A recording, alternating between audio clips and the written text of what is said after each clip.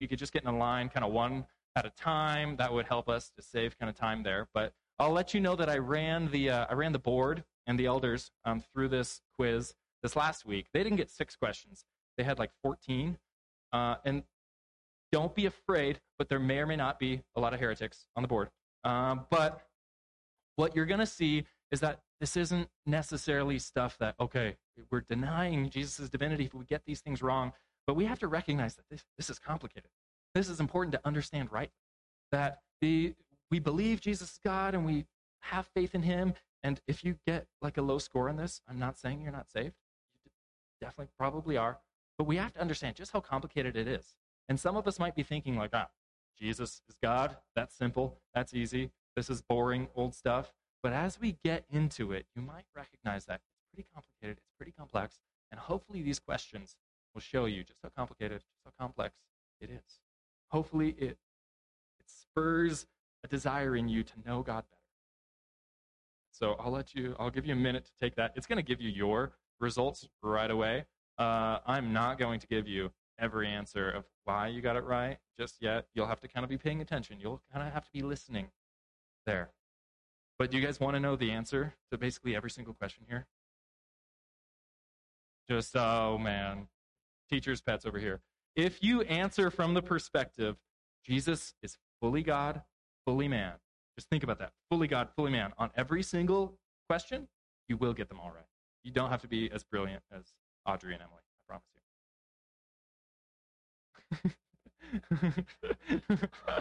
you. Wait, what did you say?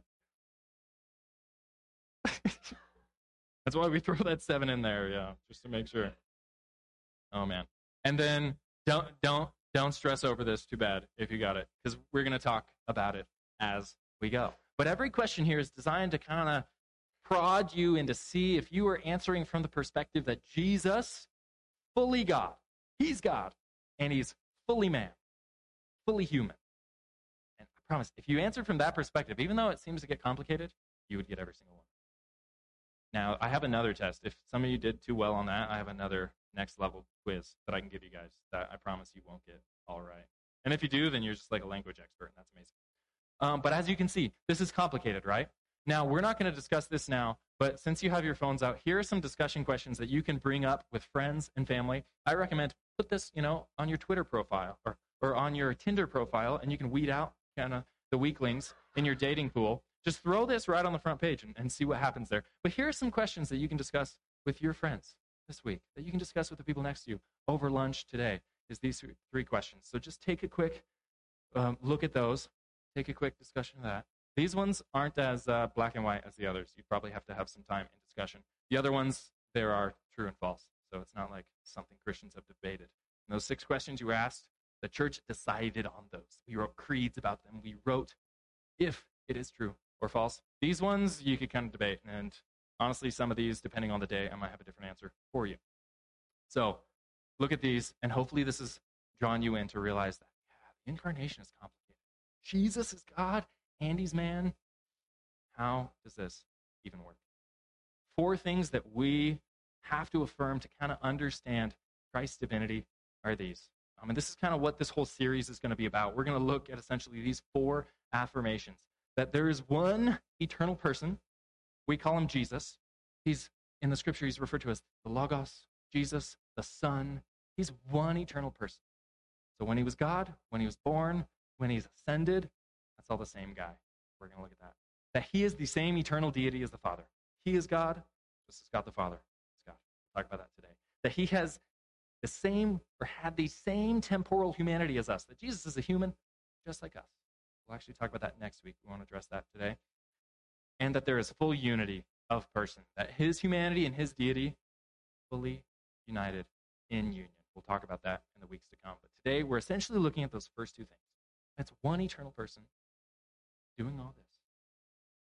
And he's the same eternal deity as the Father. Okay, so I have another trick question for you here. True or false? Jesus is man.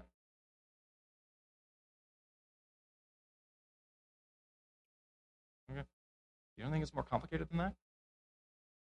So Tim's like, yes.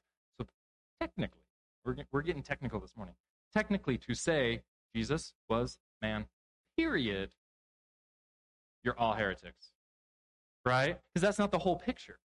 Jesus, here's a question, Jesus was God, period. Exactly. Sally got it right. You need a comma. To put a period just after that, technically, we're all committing heresy there because it's more complicated than just he's a man. It's more complicated than just he's God. Jesus is God-man, right? Fully God, fully man. And so one of the things that we have to look at is when we just look at this very first thing that's the same eternal person is the idea that, so Jesus, right, he existed. Even though Christmas, so this is I don't know if you trade a lot of stocks. I'd recommend you don't in this economy right now. But this is one of the ways that I've been able to understand this, is Jesus was alive fully before the first Christmas. That was not the beginning of his existence. And so you have Jesus, think about this in heaven. Jesus existing eternally. Came down here onto earth, was born on Christmas, lived 30-something years, ate some fish, gave some great teachings, healed some people, then crucified, died, ascended back up to heaven. That whole route, the same guy. Same guy did all of that. And this is one of the crucial affirmations of Christ's divinity, is the same person went on that route. He didn't become a different person when he was born as a human. He didn't become a different person when he ascended or came out of the grave. That all is the person we call Jesus, the second member of the Trinity. He did all of that. And that's one of the key things that we have to understand. It wasn't a different person when he came down. It wasn't a different person when he went up. The same God did all that. He did that route. That's been a helpful way for me to think about it there. The reverse iron condor, as you could say about Jesus there. And you guys see where you buy and where you sell on that chart there. So we see, same person did all that. One of the important things for us to affirm then with Christ's divinity is that he is the same eternal essence and deity as the Father. So some of you, in looking at this, you might be thinking, wait, do I have to change my answer? Can I go back? Hopefully, you saw in those questions how important it is to affirm this, that Jesus is the same deity as the Father. He is equal to the Father. And many of you might be thinking, yeah, I'm on board with that. This seems like old news. Jesus is God. That's why I come listen to you. But I know, and what I've learned from my years in ministry is that even though we might say, yeah, this is easy stuff, we kind of learned this in Sunday school, so I know that many of you still struggle with this. I know that there are people in churches all around who believe in Jesus, but we still have these doubts. We still have these wrestling matches. And how exactly does this work? And I think we have to recognize just that reality, that many of us do struggle with understanding or even with believing that Jesus is God. He's at the same level as the Father. Why would we struggle with this? Just because we don't have faith? Is it because we're weak? I think we struggle with this because, as we said, the incarnation is complicated. God is complex. It's hard to understand fully.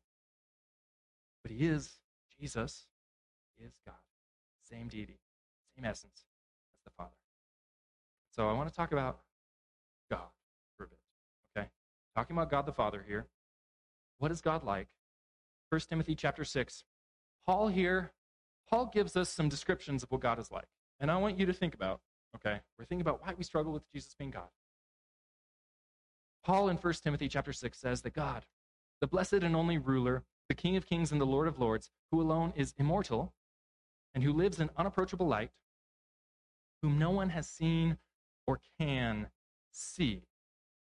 Okay, so Jesus is God, and you can describe God in these ways. We could even add to this list. We can include the omnis, right? Omnipresent, omnipotent, right? God is all-powerful. God is everywhere. And let's just think, this is what God is like. That first one, immortal. Was Jesus immortal? That's a question for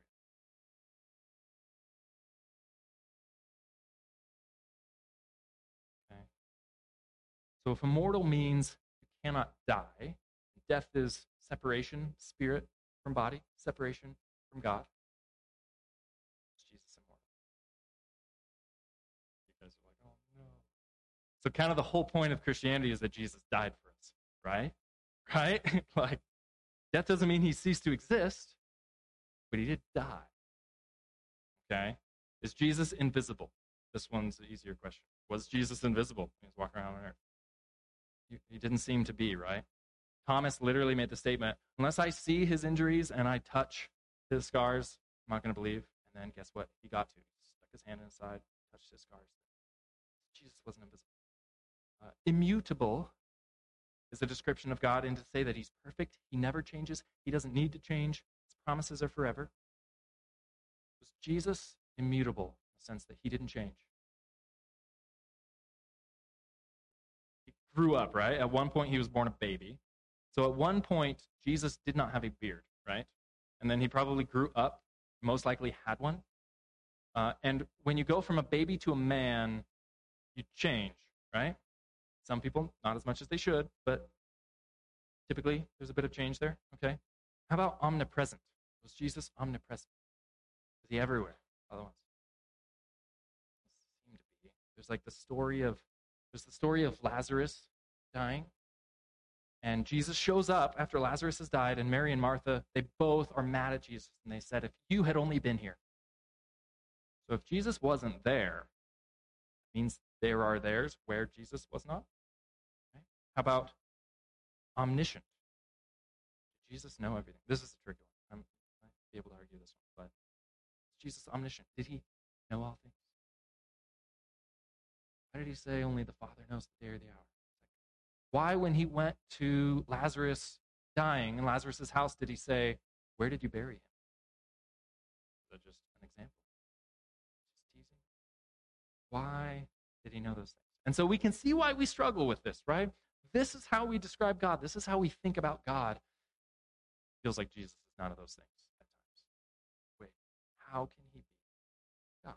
And one of the things we have to recognize is we actually can't argue Jesus being divine through those divine, incommunicable attributes. If you argue and try to defend Jesus being God through those attributes, you see that you end up saying he's not God, right? To argue from that point of view. And a lot of people try to make those arguments, and you see very quickly you will mess it up, and you fall into accidental heretic, most likely. But, as you can see, Jesus, the second person of the Trinity here, when he was con carne, he wasn't invisible, he wasn't these things. Essentially, Jesus did not live that life like that, and so why would we believe that Jesus was God? And we can't argue from the perspective of those attributes. Instead, here's what we're going to look to. Here's what we're going to look to see that Jesus is divine. Plenty of Old Testament references to the Messiah being God. We're going to look at gospel statements of deity. He said it. Epistle statements of deity. And then we're going to see Jesus doing things that only God can do. And this is the place from which we argue. You're going to go out, you're trying to share the gospel, you're like, yeah, Jesus is God. And they say, well, why was he so visible? That seems contradictory. Because you can't argue from that perspective. Can't argue. And we're going to get into why when we get to number 3 there. But the first one here, these Old Testament references to the divine Messiah. We read one today. We read one today in Isaiah chapter 9 there. As the parents so graciously wrestled their children up here. As we read all of the promises of what the Messiah will do. And if you look at Isaiah chapter 9, that typically is read every Christmas season, you see these shifts that the Messiah will make on earth. This work that the Messiah, the one who will come, will do. He'll shift things from darkness to light. The oppressed will be free. He makes this shift from battle to rest, right? There's a statement about how soldiers' boots and uniforms will be used as fuel for fire. They won't be needing them. And it says the government will be on his shoulders. So I don't really know a country like that exists just yet. But it's in Isaiah chapter 9 that it says that this Messiah will be called Wonderful Counselor, Mighty God, Everlasting Father, Prince of Peace. So no one in the Old Testament, not Abraham, Isaac, not David, were ever called Mighty God, Everlasting Father. You could make the argument about Prince of Peace for Melchizedek, but that's a different story. But here, these are statements about a Messiah who will be divine. Saying a man isn't going to rescue you. Only God can do this work. Way back in the Old Testament, the Messiah is going to be Because over and over it says, of the greatness of his government and peace, there will be no end. Right? Some people have been in power for a really long time, but eventually that will end. He will reign on David's throne and over his kingdom, establishing it and upholding it with justice and righteousness from that time on forever. Quote the Sandlot, forever. Humans can't rule in that way. These are descriptions of someone divine, someone like God, immortal. Then there's, of course, the famous passage, Daniel chapter 7. We have cloud riding Jesus. Daniel sees this vision of one he refers to as Son of Man, which you probably know. We actually just talked about it last week, that Jesus' favorite title for himself was Son of Man, the Son of Man, to identify himself with this statement in Daniel chapter 7, where Daniel, he saw this one who was like a human, but they were riding the clouds, something only God does. Then they approached the Father God, the Ancient of Days, and the Ancient of Days gives this Son of Man authority and power, and people worship him. His dominion lasts forever. Okay, who gets worship in heaven? This one isn't a trick question. I know I've tricked you guys a lot this morning. But God. God gets worship in heaven. And so this prophecy is that the Messiah would be God, divine, receiving of worship. And then you see Jesus coming on the scene, referring to himself as the Son of Man, referring to himself as the Messiah. If he's the Messiah, well, this is who the Messiah is. The Messiah is God. The Messiah is God. So that's Old Testament references there. Now, one of the other arguments you might hear is that Jesus never claimed to be God, right? People throw this out. It's all over the place. Jesus never claimed to be God. Christians made it up later just to have, power and authority so they could light candles on Sunday. But Jesus never actually said that. So we'll look at that. Is that true? And you have a bunch of gospel statements of divinity. One place, especially like John chapter 8, where Jesus, towards the end of his ministry, he's ready to go to the cross. He's ready to reveal who he is. And he has this discussion with the religious leaders. And he says, before Abraham was even born, I am. He goes on in John chapter 8 there, where he says, I tell you the truth, which means this isn't like a metaphor. He's not speaking metaphorically here. He says, I tell you the truth. Before Abraham was born, I am. And at this, they picked up stones to stone him. But Jesus hid himself, slipping away from the temple grounds. And you go literally one page over, John chapter 10. They want to kill him again. Now, why would they want to kill and stone Jesus? They were not upset at Jesus for teaching morals. This wasn't like the United States. These people loved morals. They were like a little too moral. They weren't upset at Jesus for saying, love the poor, love your neighbor. They were upset at Jesus for claiming to be God. And you see that. It's the very next page, John chapter 10. In verse 24, it's kind of this same big argument where the people ask him. They gather around and they say, how long will you keep us in suspense? If you are the Christ, if you are the Messiah that we talked about from the Old Testament, tell us plainly. Jesus answered, I did tell you, but you did not believe. The miracles I do in my Father's name speak for me. All those miracles, all those signs, showing you God. He said, my sheep. He said, but you did not believe because you are not my sheep. My sheep listen to my voice. I know them, and they follow me. So immediately, what happens? They want to kill him, stone him again. Again, the Jews picked up stones to stone him. Jesus, that's in response to Jesus making the statement that I and the Father are one. I and the Father are one. So this is a reference. If you were a Jew, the reason they got so mad at him saying I and the Father are one is this comes from the great Shema in Deuteronomy 6, where it says, the Lord, hear, O Israel, the Lord is one. Jesus is like, yeah, I'm one with God. So again, they picked up stones to stone him. I would have ran away, done the Jesus juke again at that time. But instead, Jesus is like, no, let's talk about this. Jesus said to them, I've shown you many great miracles from the Father. For which of these, which miracle you stone me? And then they respond in verse 33. We're not stoning you for any of these, replied the Jews, but for blasphemy, because you, a mere man, claim to be God. So here, Jesus is very clearly claiming to be God. So this statement that Jesus never claimed to be God, I have no idea where that comes from other than a place of ignorance. Jesus here claimed to be God. Now the thing is, if someone is skeptical about Christ's divinity, most likely they're skeptical about the Bible or about the Gospels especially. Frankly, the Gospels are kind of the easiest ones to pick on for skeptics. But that's why we have epistle statements. So the epistles, they're the letters written by Paul, by Peter, by James, by all those guys in the New Testament. God bless you. And nobody argues about if Paul wrote them or not. You don't have to believe them if you're a skeptic, agnostic, atheist. Many, obviously, they don't, but they don't deny that Paul wrote them. So very clearly, books like Romans are universally accepted as ancient and as a picture of what Christians believed right at the beginning. A few decades after the resurrection, here's what Christians were saying. And so you look to places like Romans chapter 9, verse 5, which talks about what Paul believes. He traced the human ancestry of the Messiah. Who's the Messiah? It's God over all, forever praised. This is a statement from Paul, what he believed about Jesus.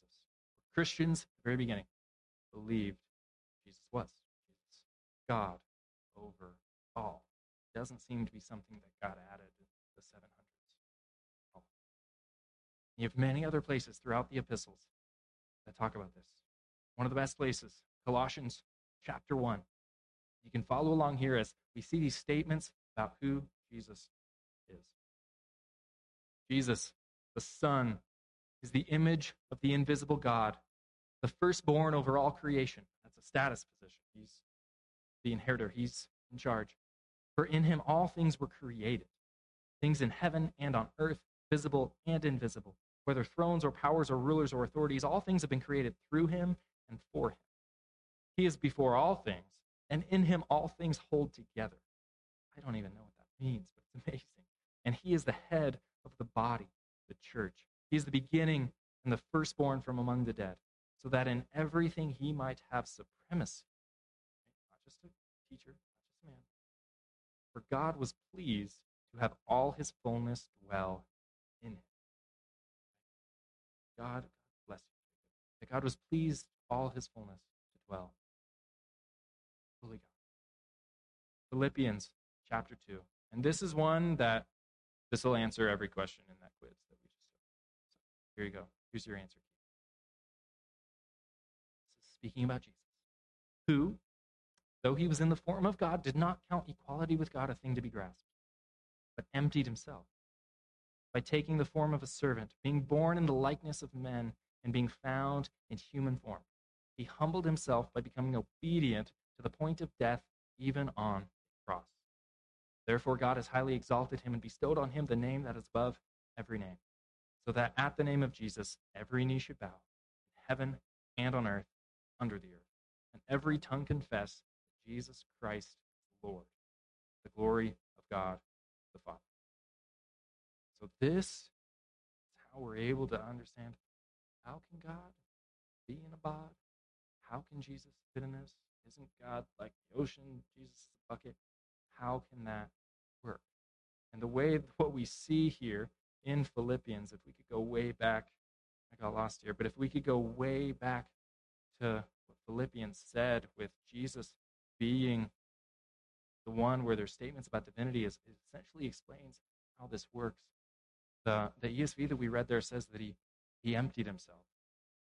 Literally, he poured himself out. He didn't grasp onto, or some of your versions say, hold on to equality with God.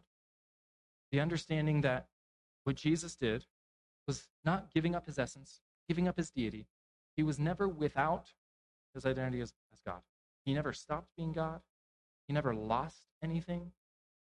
But he didn't live, he was born, from that lifestyle of God. He didn't live the God lifestyle. He lived as a servant, lived as a human.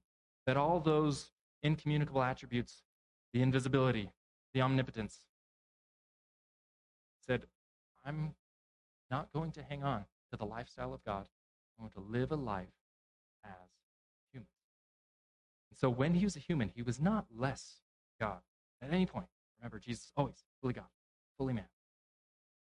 But he didn't use any of those things that we think about as being God. He didn't use his God attributes. He didn't give them up in the sense that he didn't possess them, but he gave up the use of them those years he was on earth. He's not going to use it. Quality with God was his way of life.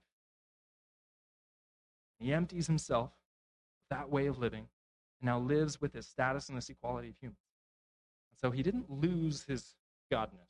He was always divine.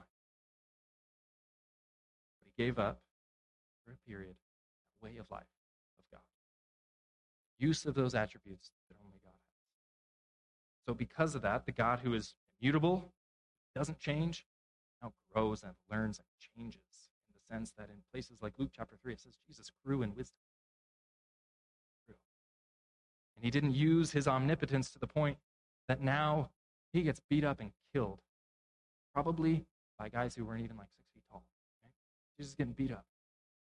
And the God who is omnipresent can now be somewhere and not be elsewhere. And the God who's omniscient now goes around asking a lot of questions, seemingly knowing everything. Jesus is fully God. He's fully equal to God in every single way, but he emptied himself of the use of those divine attributes to take on fully human nature, to submit to the will of the Father, to be the Messiah he needed to be. This is something, you guys, books and books and books have been written on it. There's a lot of different theories of what this looks like, whether he could access that at any point, whether he essentially voluntarily couldn't in any sense. There's a theologian named Millard Erickson who's got a great systematic theology book. He thinks that Jesus gave up the independent use of each attribute unless the Holy Spirit says to. So if you imagine Jesus, in a situation, there are all these times in which Jesus knew the thoughts of the Pharisees. Millard Erickson would say, essentially, Jesus is praying, and he says, Holy Spirit, but tap into it and know their thoughts in this moment. If the Holy Spirit says go, go. The Holy Spirit says no, no. That's one way to look at it. Another way to look at it is he didn't use any of his divine powers at all, and it was all Holy Spirit empowerment in his life. Essentially, we could do any of the stuff that he did. So there's still debate once you get into the nitty-gritty of these things. But essentially, that is the way that Jesus, that's what it means when he emptied himself. He didn't become less than God. He was always God, fully man, every case. But he didn't use those attributes to his own advantage. He allowed himself to die on the cross when he could have put a stop to it at any point. That was his obedience.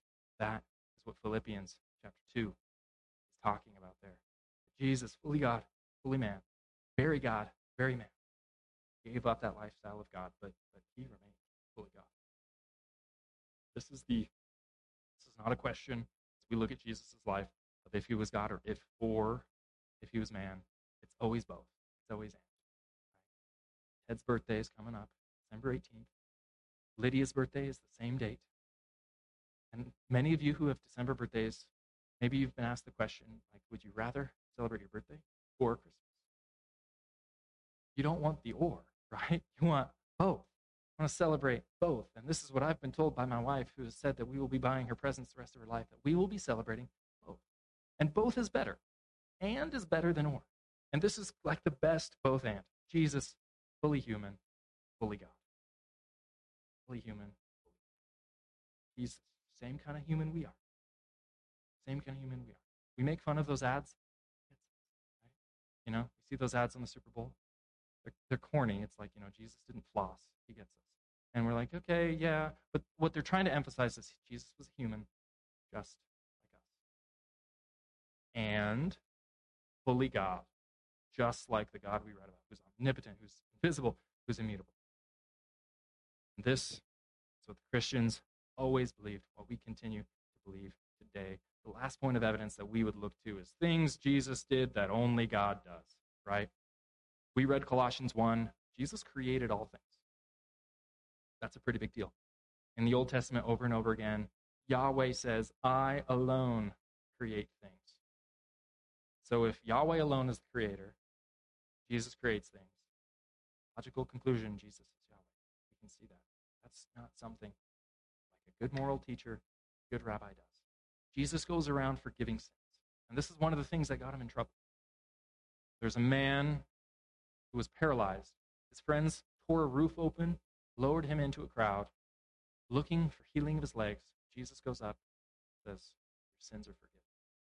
Jesus forgives sin. It's not something that just any old rabbi do, something that they viewed as blasphemy because they knew right away that something only God can. And Jesus accepts worship. Only God is to be worshipped. We see that. Thomas, when he touched his scars, he says, he worships him, declares him Lord. Peter, just last week, when we looked at that statement of Peter, you're the Christ. You are Lord. Jesus accepts worship. So, if he's not God, that's a big problem. And we see this story where Jesus rebukes the wind and the waves, right? You know the story. He's asleep on a boat. Disciples are terrified of the storm. Jesus says, put a cork in it, the storm. That's calm. And the disciples look at him and they go, what kind of man is this? Rabbis ever done this? Nobody's ever done this. Like good philosophers and like community activists don't boss nature around it. And we know, this last point here, Jesus defeated death. He went into the grave and he came out. Defeated death. That's why we're able to even light an Advent candle of hope. Jesus defeated death. Rabbi, no teacher, no pastor, no one able to do that work. Jesus did. Like God didn't just send a messenger, hey, do this work. God came himself to rescue us from sin, to rescue us from death, to take back possession of his people, of the earth. And only God could defeat evil. Only God could deal with our circumstances, sin and death. So it's very important that Jesus is God with us. Jesus is fully God, not just a teacher, not just a man. That we actually only have hope in this life because Jesus is God. Because God of the universe hung on a cross and declared, it is finished. Right? On the cross, promise of the incarnation is right there. Jesus came, he lived his life, a sinless life. He did all the things, and then he made a payment for our sins. And there he said, it is finished. That's why we have hope, because it's the God of the universe who created all things, who wrote the rules, because he declared it is finished, that we have any hope. It's because of that we rejoice in the future and the forgiveness that we have and in the future with him. I think if we're going to be a people who truly understand Jesus as God, it won't necessarily always looking like getting all of these tricky test questions right, but I think it'll look like living as if it is finished. Living as if even the grossest sins can be forgiven. Living as if death has been defeated. It's not the end. Living as if his mission will be unhindered. That he will build his church. The gates of Hades won't prevail against it. Living as if every sickness could be healed. That darkness can be cast out. Living from a place that our hope is on him and him alone. Not in a dream, not in money, not in government, not in other people. To truly believe that Jesus' divineness, to live according to that. It is finished. Jesus did that work. He said, all authority in heaven and on earth has been given to us, and not by some good preacher, but by God himself, to go and to make disciples of all nations, to teach them everything that God taught us. That's what I think it looks like to believe that Jesus is fully God. Live according to his statement there. It's finished. It's finished. We have hope. God declared. I'm going to invite the worship team back up here. I'll conclude here with words of C.S. Lewis, the fourth person of the Trinity. You guys can't be the only heretics. Sorry, is that too far? Lewis famously said this. He said, I'm trying here to prevent anyone from saying the really foolish thing that people often say about him. I'm ready to accept Jesus as a great moral teacher, but I don't accept his claim to be God. That is one thing we must not say. A man who is merely a man and said the sort of things Jesus said would not be a great moral teacher. He would either be a lunatic on the level of a man who says he's a poached egg, nice, or else he would be the devil of hell. You must make your choice. Either this man was and is the Son of God, or else a madman or something worse. You can shut him up for a fool, you can spit at him and kill him as a demon, or you can fall at his feet and call him Lord and God. But let us not come with any patronizing nonsense about his being a great human teacher. He has not left that open to us. He did not intend to. Jesus is fully God, fully man. So I'm going to invite you, would you please stand as we worship him?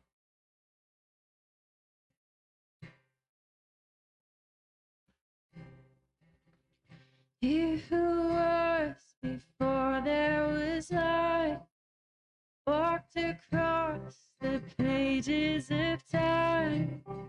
He who made every living thing. Behold him. He who heard humanity's cry, left his soul to wake as a child. He became like the least of us.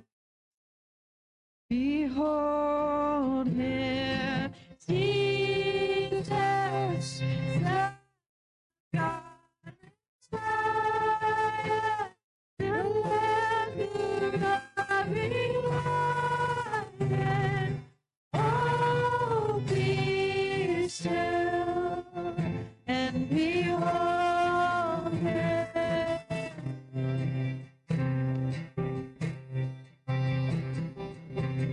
He who died with sinners and chains, healed the blind, the lost, and the lame.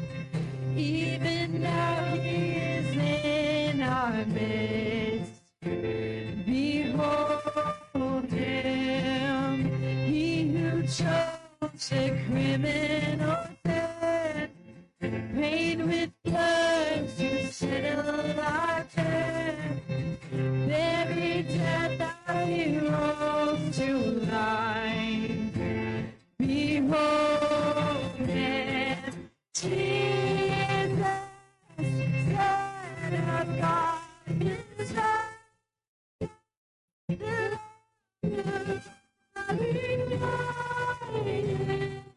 Oh, be still and behold him, Jesus, Alpha and Omega, our God, the risen Savior.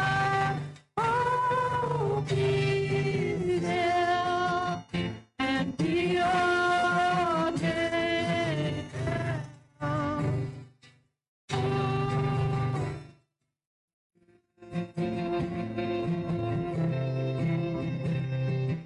Holy, holy, holy is the Lord God Almighty.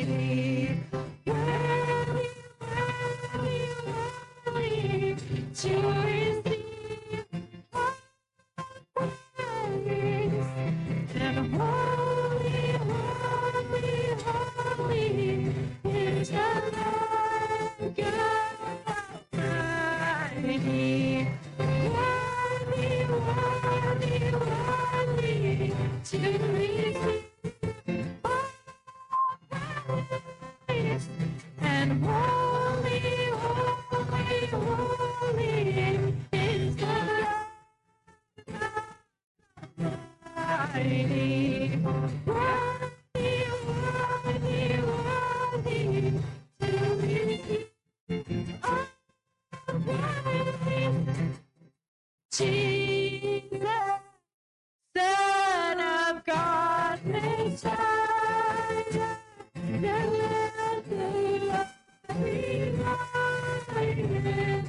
Oh,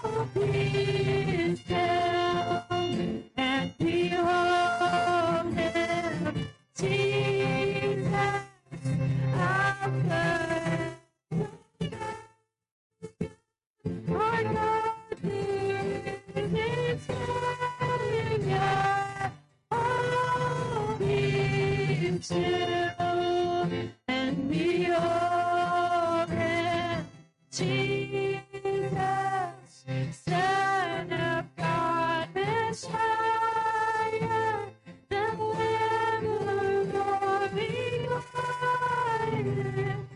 Oh, be still and behold him, Jesus, Alpha and Omega, our God, the risen Savior. Oh, be still and behold him.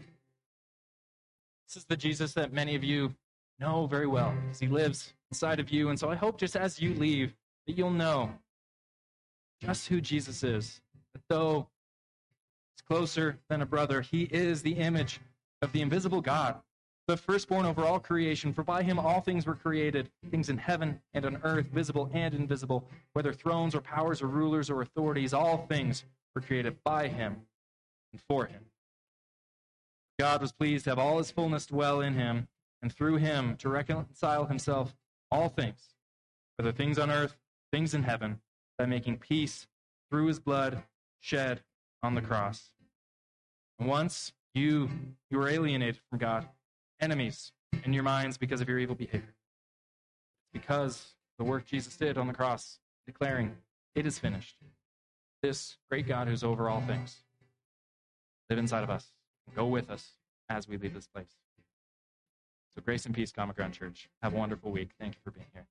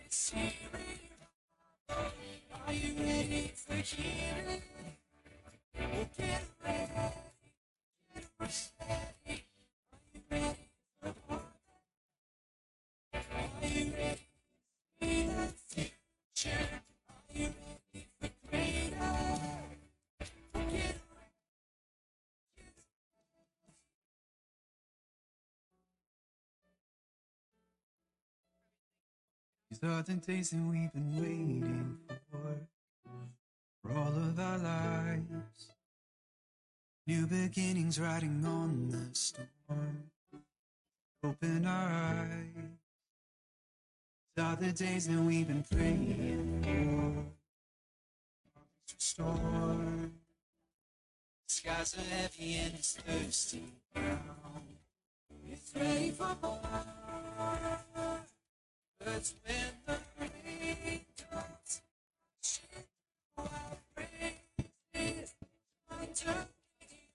Hey, Christopher. you're